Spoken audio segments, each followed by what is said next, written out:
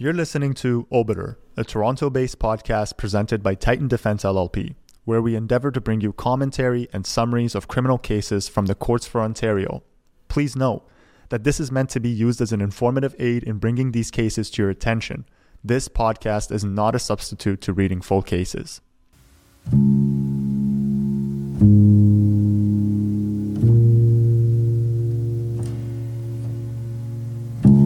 Hi, my name is Sina Shabasteri, partner and criminal defense lawyer at Titan Defense LLP. The following 5 cases have been curated for today's episode.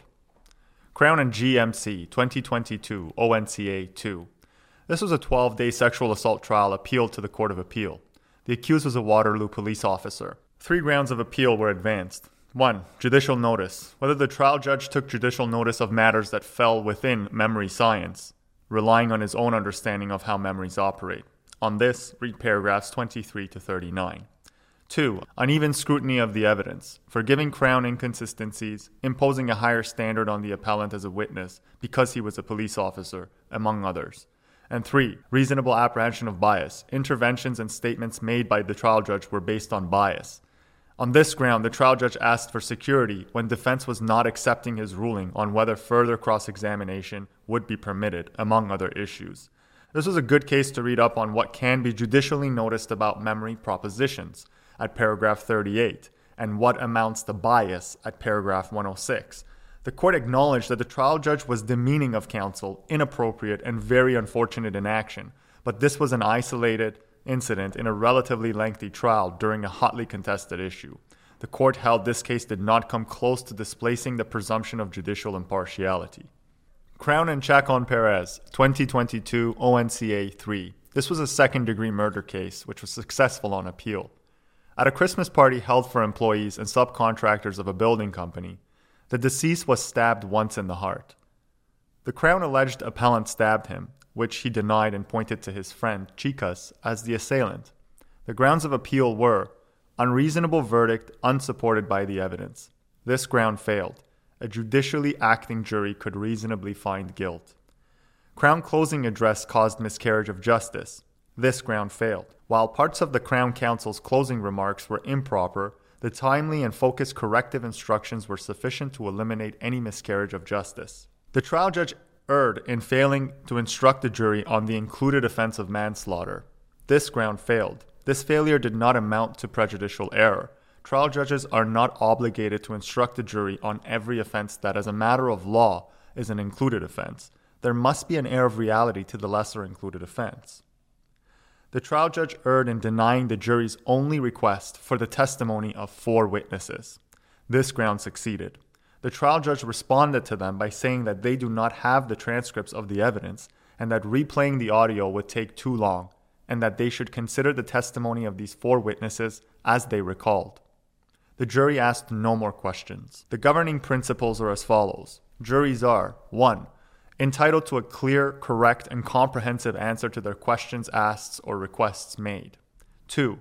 Entitled to have evidence of witnesses read back or replayed if requested. 3. Where a jury's question is ambiguous or too broad, it is the trial judge who is entitled to clarify and should do so before responding. 4. The trial judge could ask whether a summary of the witness testimony from the judge's notes might suffice. And 5. The trial judge should never discourage or leave the jury with the impression that they should not ask further questions. The Court of Appeal allowed the appeal and sent the matter back for retrial as they found. The jury's deliberation question was central to the only issue at trial, the identification of the assailant, on which the evidence lacked consistency. Given the omnibus nature of the jury's request, the trial judge should have asked the jury to specify which portions of the evidence they wanted played back. The consequence was that the jury did not receive an answer to their only question, as promised in the charge, on an issue in which they were the sole arbiter, whether the appellant killed the deceased. Finally, this essentially discouraged them from asking any further questions during their deliberations, which they did not. Crown and Green, 2021 ONCA 932. This was a sentencing case on the jump principle and Duncan credit. Mr. Green was convicted of offenses which were significantly more serious than his previous criminal record. He was driving a car at a high rate of speed, took down a stop sign, and crashed into a fence. Upon apprehension, he was found in possession of a firearm, large quantities of drugs including cocaine, crack, and a mixture of heroin and fentanyl. On sentence, the defense asked for 7 to 8 years. The Crown asked for 10 to 12 years. The judge imposed a 10-year sentence less pre-sentence custody. Through duty counsel, the appellant raised 3 grounds. 1. The sentencing judge failed to apply the jump principle. 2. The sentencing judge failed to apply Duncan credit. And 3. The sentencing judge erred by not considering the appellant's personal circumstances as required by Crown and Morris 2021 ONCA 680. The Court of Appeal dismissed the sentence appeal and found the jump principle did not apply. This principle cautions a court against imposing a dramatically more severe sentence than the sentences imposed upon the offender for similar offenses in the recent past. But it has little application where the severity of the offender's crimes shows a dramatic increase in violence and seriousness. On the Duncan credit issue, the court found that it is a mitigating factor considered when arriving at an appropriate sentence. It is not a deduction from an otherwise appropriate sentence as held in Crown and Marshall 2021 ONCA 344 at paragraphs 52 and 53. While quantifying Duncan credit is not inappropriate, it may skew the calculation by mistaking its application to one akin to Summers credit. Crown and Brown 2021 OJ number 7192. Charges stayed pursuant to Section 11B of the Charter as impact of COVID considered. Charges were carry concealed weapon, a knife, assault with a weapon, and aggravated assault arising from an incident at Rebel nightclub. Justice Baba's decision was based on a net delay of 23 months and 25 days. One issue was whether the Crown was entitled to a presumptive deduction of 6 months on account of COVID-19, either as a discrete event or an exceptional circumstance. The parties agreed the court can take judicial notice that case management was suspended between March 16, 2020 and September 28, 2020, a period of some 6 months. The court found it is insufficient for the Crown to point to the pandemic as an exceptional event. It is incumbent on the Crown to establish a causal link between the pandemic and the delay. Here, the main issue was substantive disclosure, which was significantly delayed, which also delayed the scheduling of a judicial pretrial. It took court intervention for the officer in charge to take notice of the Crown's repeated request for outstanding disclosure.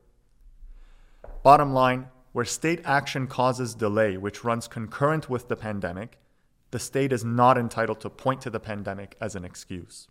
Crown and Walker, 2021 ONCA 863. The relevance of sentencing of offenders' lack of insight into their offending. Walker was found guilty of making child pornography and possession of child pornography. He was sentenced to 3 years imprisonment. The Court of Appeal upheld his term of incarceration and rejected the submission that he had been improperly sentenced by the trial judge, treating his lack of insight as an aggravating sentencing factor. The appellant, citing Crown and Reeve, 2020 ONCA 381, argued that lack of remorse cannot be treated as an aggravating factor. The Court of Appeal held that, unlike Reeve, the issue in the present case was a lack of insight and not a lack of remorse. Ultimately, while an offender's lack of remorse is not an aggravating circumstance in sentencing, an offender's lack of insight into their offense holds relevance for rehabilitative prospects and risk of recidivism. Thanks for listening to Obiter, presented by Titan Defense LLP. The courts for Ontario are not affiliated with this podcast and did not produce or participate in its creation.